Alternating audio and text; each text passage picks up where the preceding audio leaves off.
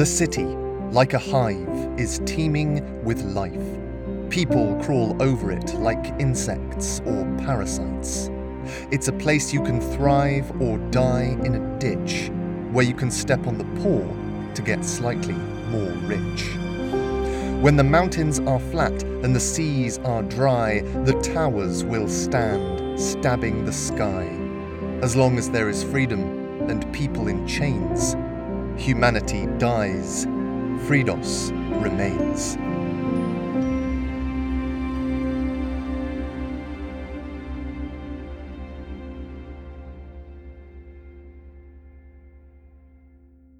Lillian was holding her breath. She'd been holding the envelope in her hands for 2 minutes, and in all that time she had barely sighed. Her body was still, but her mind was racing. What had just happened? She told herself, and she quickly scanned her surroundings to commit the exact moment to memory. She then cast her mind back to the stairwell up to her room. Nothing too interesting, but there was something. That man she had seen on the way to her door, he'd been smartly dressed, with a hat and a cane. Something strange about it. Lillian examined the image in her head from every angle. He'd had a small beard, but there was something about his cane that was blurry in Lillian's mind. She'd been trying to remember it for the past 30 seconds, but nothing was springing to mind. As far as she could tell, he was the only thing that was different about her journey home. He certainly stood out from the normal crowd on her road. Had he delivered the invitation? Lillian shook herself out of the loop. What did it matter who delivered it? Here it was. And it could only be one thing. Lillian went to sit at her small writing desk in the corner under the window. The sky was still blue, but little stars could be seen dotting the dusk. Lillian breathed a slow breath and jerked the invitation away from Fritha's curious and wet nose. The envelope was pink, and something had been done to the paper to make it shine. Even in the low light of the evening, Lillian could see a golden sheen glisten when the envelope was twisted. She paused before breaking the wax seal, which was embossed with the head of a lynx in green wax. Should she wait for Mr. Attercop or Catherine to be present before opening it? She glanced at the green ink and the expert calligraphy on the front. It said, Lillian Lausanne, top floor, 4th building on the left, Vulpes Road, Old Town, Fridos. Well, she thought, it is addressed to me. Dear Miss Lausanne, your presence is cordially requested in the palace tomorrow evening for a night of frivolity and celebration. As is tradition, I would like to apologise for the late notice, but you have been judged a perfect party guest by the lady of the house, and we simply cannot celebrate without you. Please dress as your best festive self as befits the theme. This year, the ball is in the Enchanted Forest. Your friend, Empress Sylvia. Lillian's head was still spinning. She reread the invitation 2 more times and let her brain pick out every problem it could possibly come up with. Some people might call this a nervous breakdown. Those people have never trained to fight against Cromwell Attercop. Some problems had obvious solutions. The dress, for example, she could make in the morning. Others, like what exactly an enchanted forest was, were tougher to solve there and then. Lillian glanced out of the window and saw the sky had significantly darkened in the time she'd stood there reading. Should she visit Mr. Attercop now? Or was it too late? She wondered. She made up her mind in the same breath and grabbed her cloak to get ready to leave. She folded the invitation up and slotted it neatly back into its envelope. She wanted to hold on to it while walking so as to avoid it creasing in a bag or pocket. Lillian whistled for Fritha to get up off the bed, which she did so reluctantly after a big yawn. Moments later, they were walking down the road towards where they had just come from. On their second corner, they passed a group of young men standing outside an inn. Lillian clutched the invitation close to her chest and quickened her pace as she passed them. She thought she heard one of them say the word letter, but did not want to look back to check. Thankfully, she was not followed to Mr. Attercop's basement. He opened the trap door after she knocked on it and looked about cautiously before letting her down the steep steps. "Is everything all right, Lillian? It's awfully late. Lillian did not let him finish speaking. She just held up the envelope out in front of her. Mr. Attercop paused, then pointed, then said, "Is that—" to which Lillian nodded so quickly she risked spraining her neck. Mr. Attercop held out his hand tentatively. Lillian handed it to him and watched him recede into the basement. Lillian followed him and waited at the bottom of the staircase, watching him read the invitation. He began to pace, as he always did when deep in thought. Lillian was waiting for a jump for joy, a celebration, but none came. "Well?" she asked, trying to induce some sort of cheer. Mr. Attercop looked back at her with a stern expression on his face. "Oh, yes, very good. Excellent news." Lillian narrowed her eyes. "But—" She watched him walk towards a chair, grab the back of it, and lower himself down. He thought there for a few seconds before speaking. "Lillian, this world," he waved the invitation, "this is like a game of chess. You understand? There are people with too much money and time on their hands to do anything else but play. This is great for our purpose of finding the blacksmith, but if I'm being honest, I would rather we had stolen one." Lillian cocked her head in confusion. "Why?" "Because this means you've been invited to play the game. And in chess, just like in politics, there are queens, and there are pawns. I don't want you running in there just to be a piece in someone else's twisted tactics. If we had more time, we could work out who sponsored you or suggested your name to the Empress, but we don't. This—" he looked back at the pink and shimmering paper. "This is a dangerous key to a dangerous world. Pieces get taken out in chess, and it's usually the pawns that are the first to go." Almost all of Lillian's excitement at getting the letter had disappeared. Mr. Attercop was right. This was no small bit of luck. It was a calculated move. But as ever was the case with Lillian Lausanne, her optimism began to take over. "If we know I'm there because someone else is using me, doesn't that give me the advantage? I mean, I know what they want, but they don't know I know. You know?" Mr. Attercop considered this.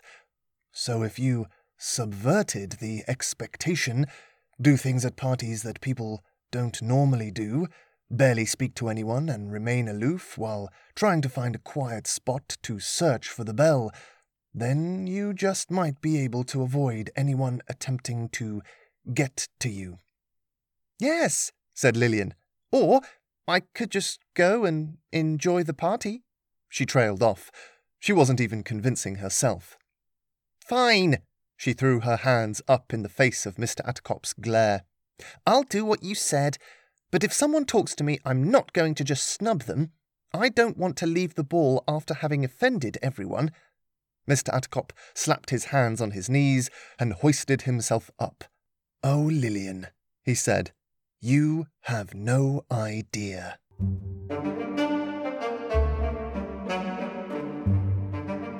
The next day started early. Lillian was up and ready to leave her room by the first sign of sun. Even Fritha protested against the early hour, rolling over on her rug and shutting her eyes when Lillian went to wake her. Soon, the two of them were out in the fresh, cool air. Lillian was glad of the weather. By midday, Fridos would be a melting pot of sweaty citizens, and Lillian intended to get most of her work done in the relative coolness of the morning. She spoke to a linen dealer in the garment district, just as he was unloading his cart. She bought a length of blue material and some white lace before stopping off at a small shop for sewing supplies. The sun had almost fully risen by the time she got back to her room, and, just as the temperature grew, so did Lillian's frustration. The glaring, garish light of midday was streaming in through Lillian's little window like molten metal into a blacksmith's mould. Lillian pricked her finger for the 6th time and threw the entire blue mess onto the floor. She had roughly 8 hours to get ready, and this pesky dress was supposed to be done by breakfast. Lillian's fury was suddenly interrupted by a timid knock at the door. Great, she thought. This is the last thing I need. Mr. Attercop running me through the plan. But when she opened the door, it was Catherine who was standing on the other side. Just checking to see how you're doing. I ran into Cromwell. He told me about tonight. Can I come in? Lillian nodded and stood aside. Dear gods, it's like the 12 hells in here. What's that? She pointed to Lillian's feeble attempt at dressmaking, whilst fanning herself with her hand. I need a dress, and I can't afford a new one, not when they've upped all their prices today. Catherine looked at the crumpled pile of blue and shook her head. Lillian, I love you, but that is hideous. Lillian laughed. It's all she could do, given the circumstance. Listen, let me take care of the dress. Just be at this address at 4th bell, and I'll help you get ready. Catherine quickly scrawled something onto a sheet and handed the paper to Lillian. It's near where we met the catfish. Isn't that the house where you work? Yep. Catherine nodded, and then seeing Lillian's apprehensive expression, It's fine. The lady will be out. Now, you get out of this small oven before it cooks you. Look at Fritha. She pointed to the hot-looking fanehound in the corner. Her fur was bright white, and she was panting heavily. She looks like she's about to melt. Out! Out! And, for the second time that day, Lillian was outside. It was hotter now, but still cooler than her attic room. Not that that was hard. Catherine waved goodbye, and Lillian began to walk towards the coolest place she could think of, Mr. Attercop's new underground home. Most people outside were sticking to the shadows of taller buildings. Several of them got out of her way when they saw Fritha in shining white walking towards them. Perhaps it was the heat, but Lillian unfortunately missed the large hand springing out of the alleyway and jerking her into it. Fritha continued on, deaf to Lillian's gasp.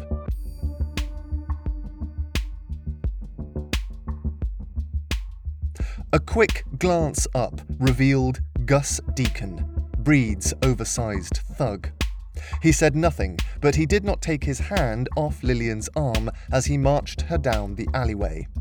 Lillian barely had time to get her bearings. One thought did spring up, though. If Deacon is here, that means...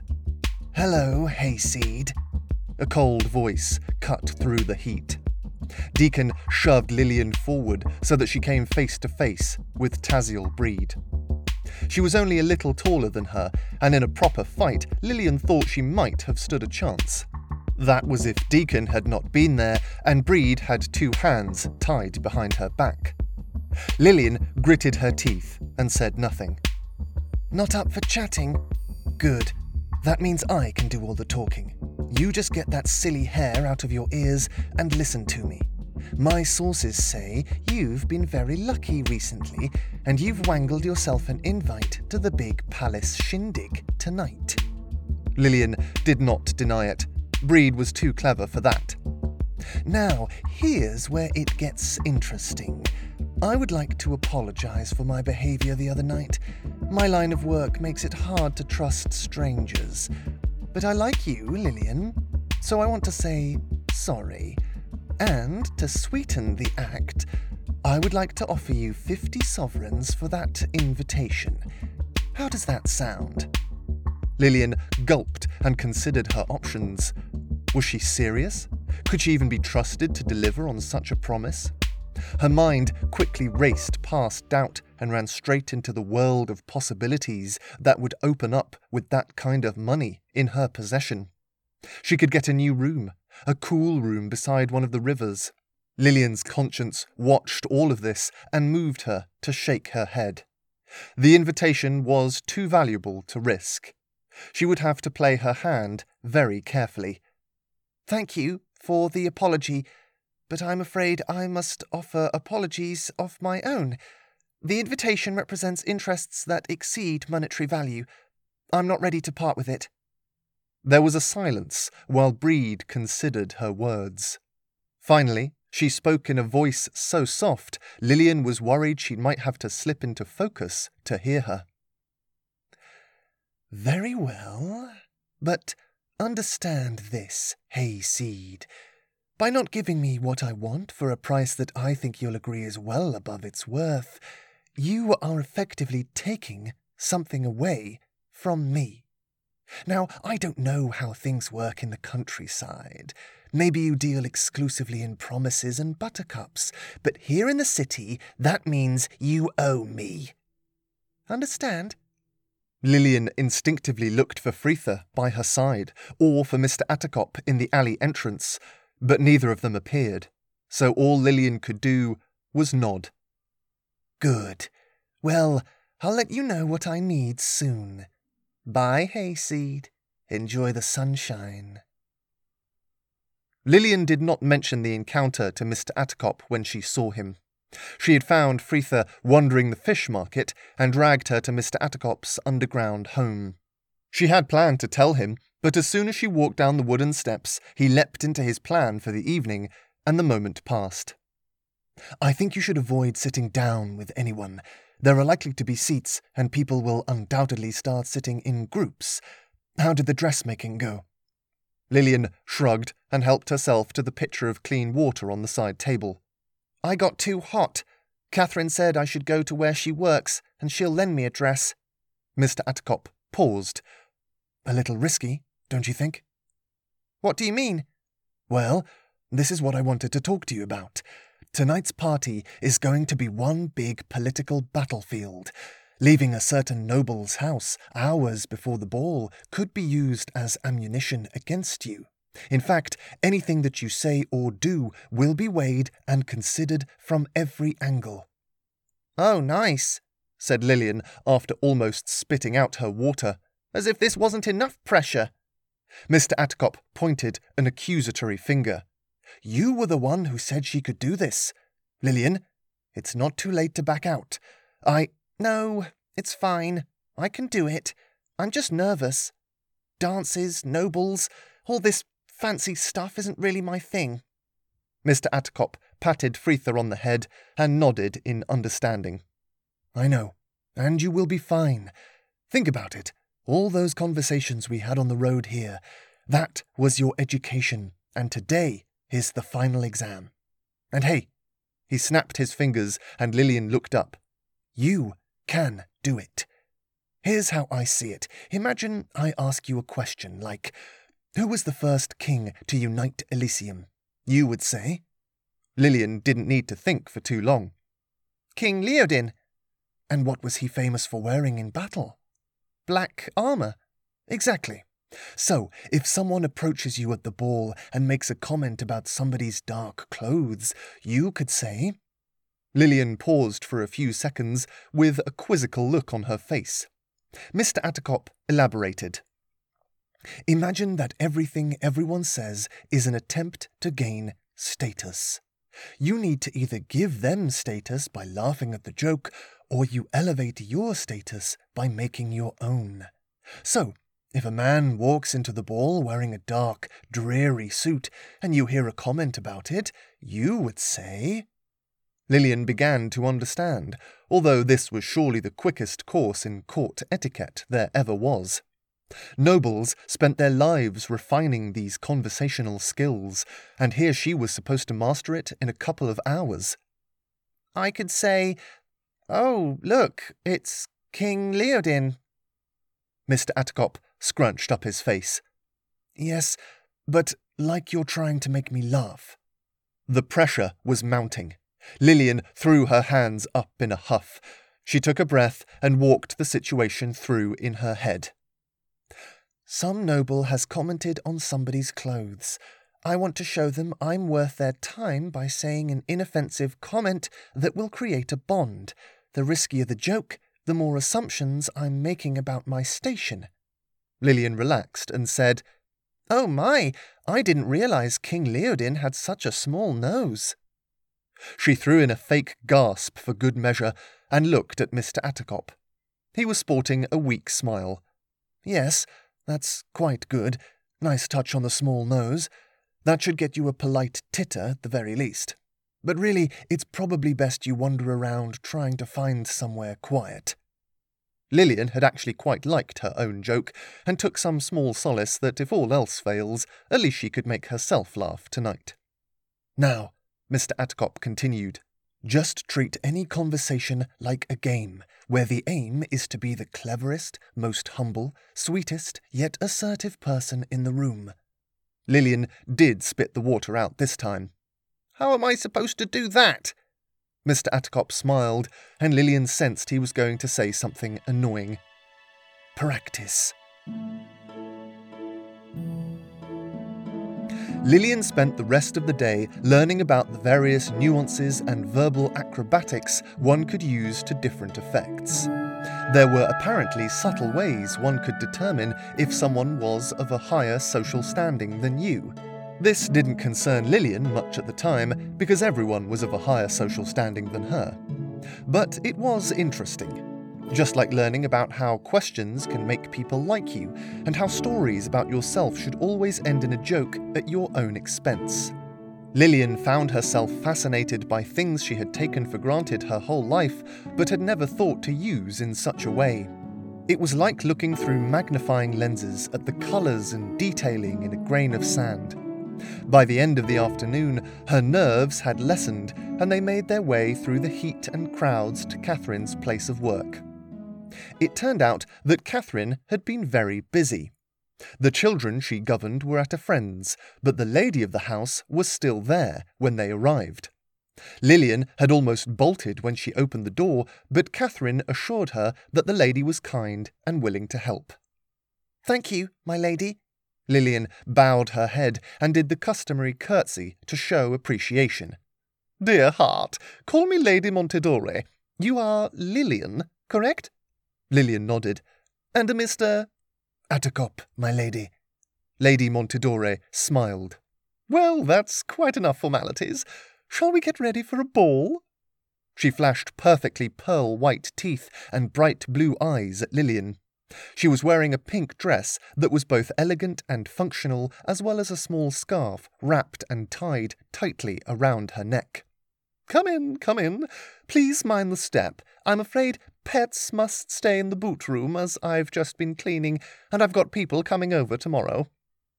She led Fritha to a small room with a stone floor and an old pile of coats in the corner. It wasn't much, but it did come with 2 bowls, one full of water and one full of chicken, so Fritha didn't seem to mind. The next 45 minutes were a whirlwind of dressing, walking, and talking.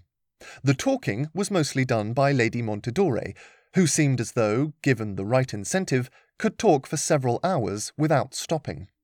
Lillian had trouble focusing on all the details, but apparently her husband worked in the banking district, she did a lot of charity work, and Lillian didn't have the right hair colour for brown. Whilst Catherine and the lady of the house debated which colour and dress style might work best, Lillian was instructed to bathe and brush her hair. Lillian was glad to escape the hubbub for a moment, and gazed at the porcelain basin of steaming hot water. She brought out the small stick gifted to her by Mr. Attercop's friend Katrina, that she had remembered to bring with her. She crushed the end and watched an inch crumble into the water, dyeing it a vivid, sandy red. Lillian washed her hair in the now sweet-smelling bath, and after drying and brushing it, could swear that its colour had intensified somewhat. Eventually, the whirlwind outside the bathroom subsided, and Lillian found herself walking up and down a large room with pink wallpaper in a dark green dress. "Oh, yes, I think that's marvellous," said Lady Montedore. Lillian looked at the dress in the large, floor-length mirror. She barely recognised herself. The dress was many different shades of green, flowing down from light to dark. Small details in the stitching made the material look as though it was dotted with small leaves. "It's not quite this year's fashion, more like about 6 years ago, but I think that works, don't you?" Catherine agreed. "It's classic, but it matches the theme." Lillian glanced over at a shelf high above her. It contained an array of strange-looking faces. "Can I wear a mask?" she asked, pointing up. No. Mr. Attercop was leaning on a chest of drawers in the corner. Only boring people wear masks. Lady Montadore nodded emphatically, but still got up to go to the shelf. "That's true. However—" She paused for dramatic effect as she reached up and gently brought down a small and beautiful leather mask in the colours and shape of a rather fierce-looking fox. Lillian's face lit up. She watched as Catherine took it, cut it further down, with the lady's permission, and fashioned it into a headpiece with the help of some wispy green fabric and a few well-placed pins. Lillian put it on and spun straight back to the mirror. The fox's ears framed her hair, and the nose stuck out slightly above her eyes, effectively hiding her face. A mask, but not a mask. Lillian smiled at her reflection. "I love it." With just 1 hour to spare, Lillian was out of the door. The final adjustments had been made, the shoes had been chosen, and Fritha had been bid a sleepy goodbye. Lillian was loath to leave her, but she would not be allowed to enter the palace grounds. Lady Montadore and Catherine had waved her off, and Mr. Attercop accompanied her to the palace gates. Lillian gripped the invitation tightly as she walked. Visions of breed and nasty, gossiping nobles were flashing through her mind with every step. Mr. Attercop began to run her through various scenarios. What do you do if you meet a duke? How many women are on the council? Who is the Empress's brother? How old is the palace? Lillian was irritated at first, but once she started answering the questions, she felt her mind begin to calm. This was Mr. Attercop's plan, of course, as he just noticed Lillian absent-mindedly grinding her teeth. Something she did when she was nervous. He kept repeating to himself that she would be fine. There hadn't been any real violence at one of these fancy parties in decades. The worst that can happen is that someone makes a social faux pas, and why should Lillian care about that? The questions ceased as the palace came into view. It was adorned with hundreds of coloured lanterns, green and pink and white mixed to make the castle feel like something out of a fairy tale. Lillian could not see beyond the wall, but she could hear the sound of instruments coming from beyond. As they approached the gates, she saw the players welcoming the guests with music as they stepped beyond the threshold. The gate was heavily guarded, but all guards were on their best behaviour. Lillian watched one guard bow as he took a woman's invitation. She wondered if they would do the same for her. Very well, this is where I leave you. Best of luck. Mr. Attercop stood to one side and awkwardly waited for Lillian to leave. She laughed and gave him a hug. "I'll see you in a few hours." "Yes, quite. Just be careful, won't you?" he said, awkwardly hugging her back. Lillian released him and nodded. "And if you see any noble that looks like he believes his own drivel, why don't you knock him down a peg?" Lillian smiled and agreed. She began walking over to the gate and began to feel nervous. She handed the invitation over to the guard, who did not bow, but instead looked closely at the invitation and then back at Lillian. Just when Lillian began to think something was off, he smiled and handed it back. "Have a pleasant evening, my lady." Lillian bowed her head and thanked him. She then took a deep breath and walked through the palace gates.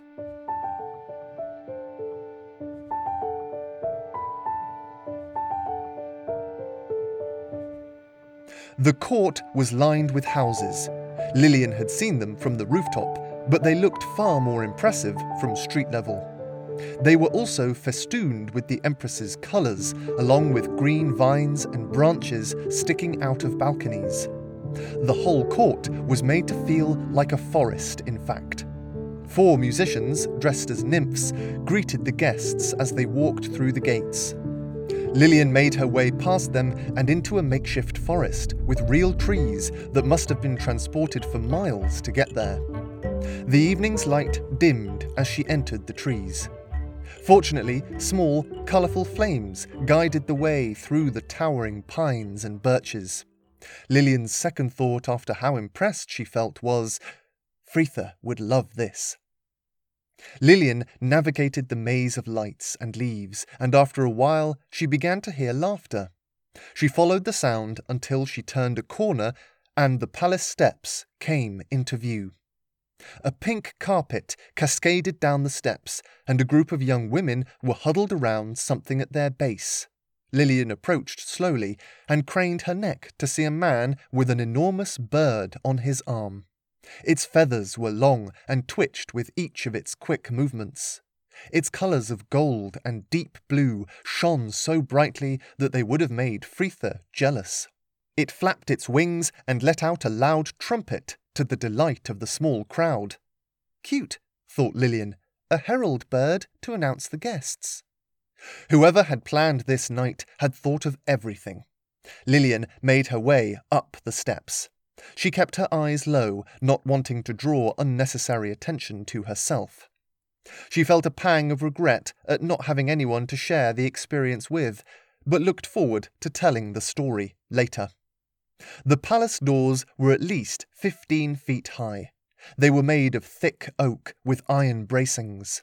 The palace doubled as a fortress when the city was under threat, and it was these doors that would be the final barrier between an invading army and the Empress. Thankfully, the doors were wide open, and Lillian held her breath as she stepped into the palace. She was immediately greeted by a smiling server dressed in a leafy green waistcoat. He held out a tray of tall glasses, each containing a different colour liquid. She grabbed the closest one, which happened to be peachy pink, and thanked him. Next came a woman handing out little bite-sized biscuits, each with a small bit of cheese and dried meat on top. Lillian hadn't eaten all day, but she resisted the urge to grab a handful. She took one and made her way into the main hall. Many of the guests had already arrived, and so the enchanted forest was already teeming with life. There must have been over 300 guests, and each of them were wearing their own interpretation of the theme.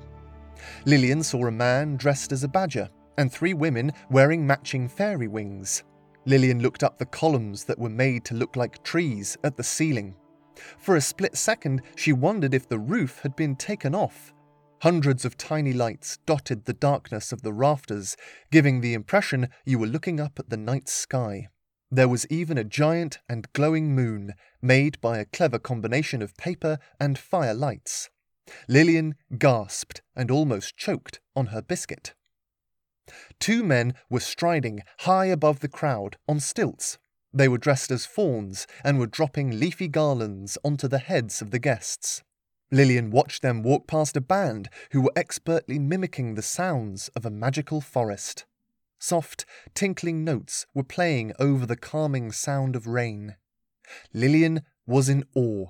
This decadence, this display of wealth and means was almost too much for her to bear. Only that morning she had seen a man begging for bread on the corner of her street. She had apologized and admitted to not having any bread, and yet here she was, surrounded by more food than she could eat and more money than her teenage mind could conceive of. She shook off the feeling of not belonging and resolved to enjoy herself as best she could.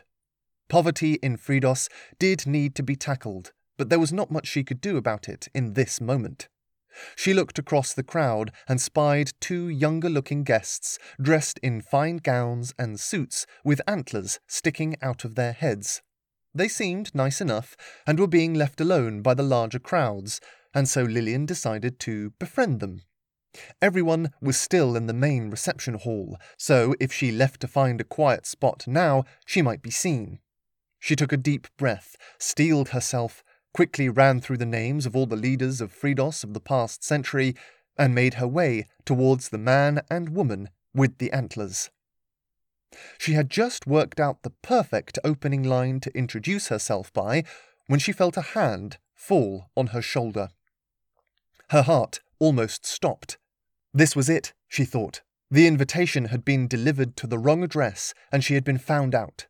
She turned to see who the hand belonged to and came face to face with a man in a tall hat, pink coat, and white jodhpurs. He was taller than Lillian and smelt like the perfume shop that Lillian liked to walk past in Bonneville.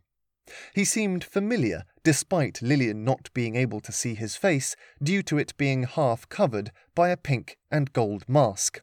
It was like a theatrical villain's mask, only much more ornate. Lillian had spotted several of these masks about the hall. The wearers all seemed sullen and distant from the rest of the guests. Security? Thought Lillian. Excuse me, Miss Lausanne? Lillian was still too nervous to speak, so she nodded in reply. If you'll come with me, please. His voice was thick and sweet like treacle, and Lillian found herself following him before having a chance to question what she was doing. She assumed this man, whoever he was used to getting people to do things for him. He turned and began walking away from her. Lillian noticed that he walked with the aid of an elegant cane, although he didn't seem to be putting much weight on it. She followed him through the crowd of excited revellers towards a small staircase at the back of the hall. Another man with a pink mask was standing in front of it, but moved when he saw them approach. Lillian looked back at the party one last time before the stairs curved away and she was left following this stranger alone. She grew nervous once again. She couldn't shake the feeling of familiarity she got from this man. The mask did not do a great job of covering his face, so she knew that she would not recognize him without it. Perhaps it was just the perfume shop, she thought, and went back to concentrating on the rapidly narrowing steps. Lillian was just recalling the quickest way to the exit when they emerged onto a sort of balcony space. They had been climbing for a short while, so Lillian's legs were a little heavy.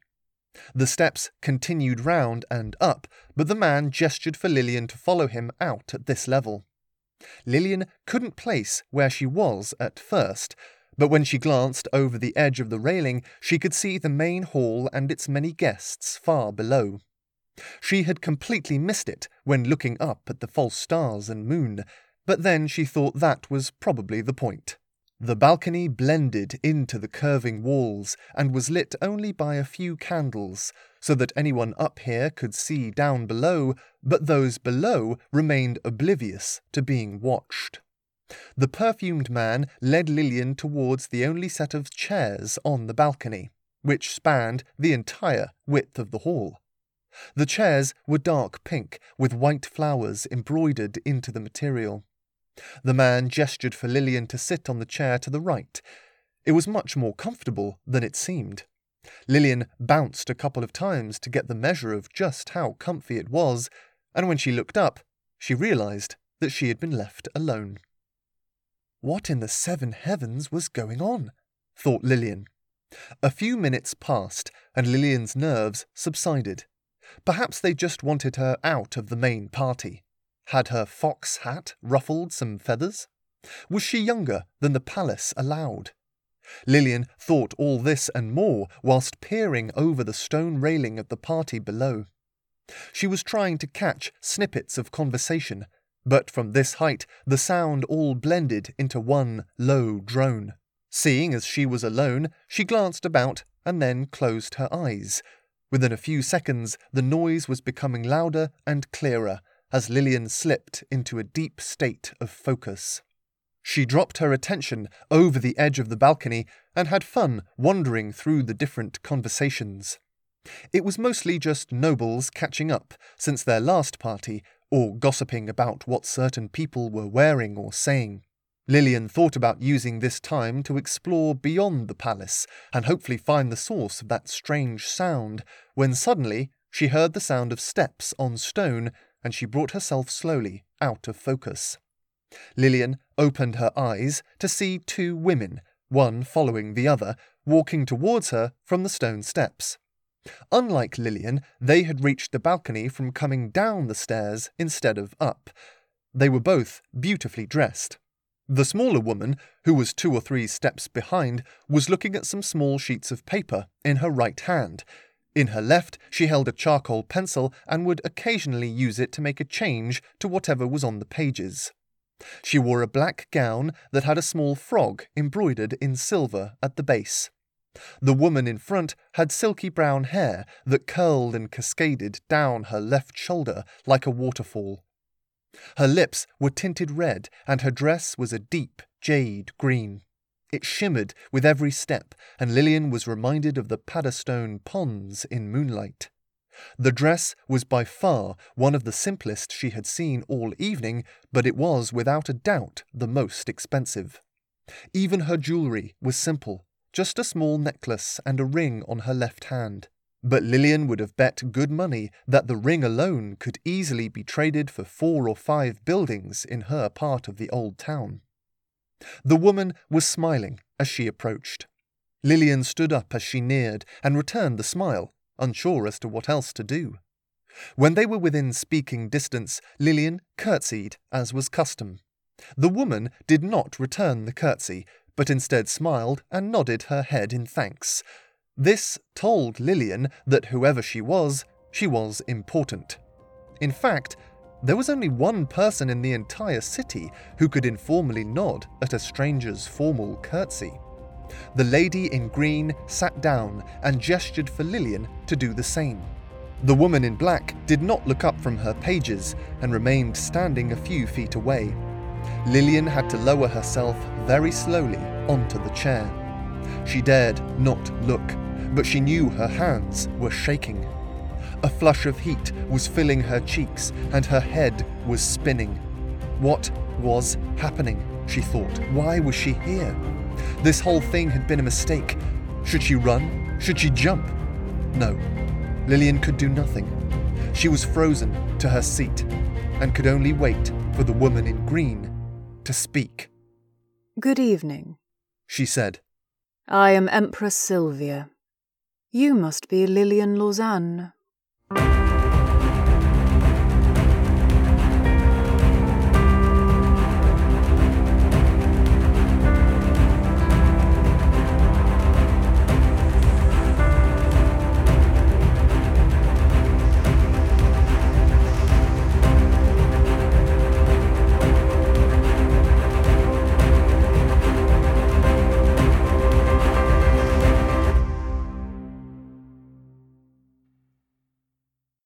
Hello!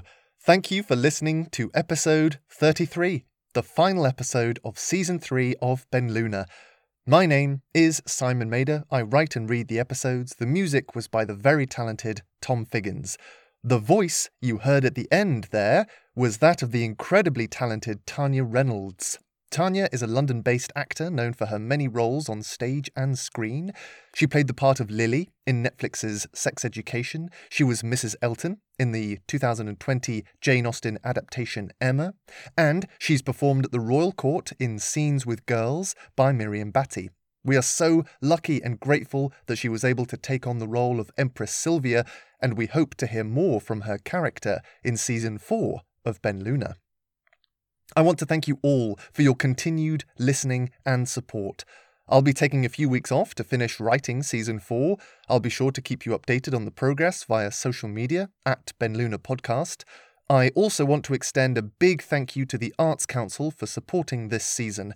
The grant has allowed us to reach a lot more people, teach free workshops, market the podcast, partner with artists and performers, and all round improve the quality and lives of everyone involved. So, it's with great pleasure that for this one last time, I get to say that Season 3 of Ben Luna is supported using public funding by the National Lottery through Arts Council England. Thank you again for listening. See you all in Season 4 of Ben Luna.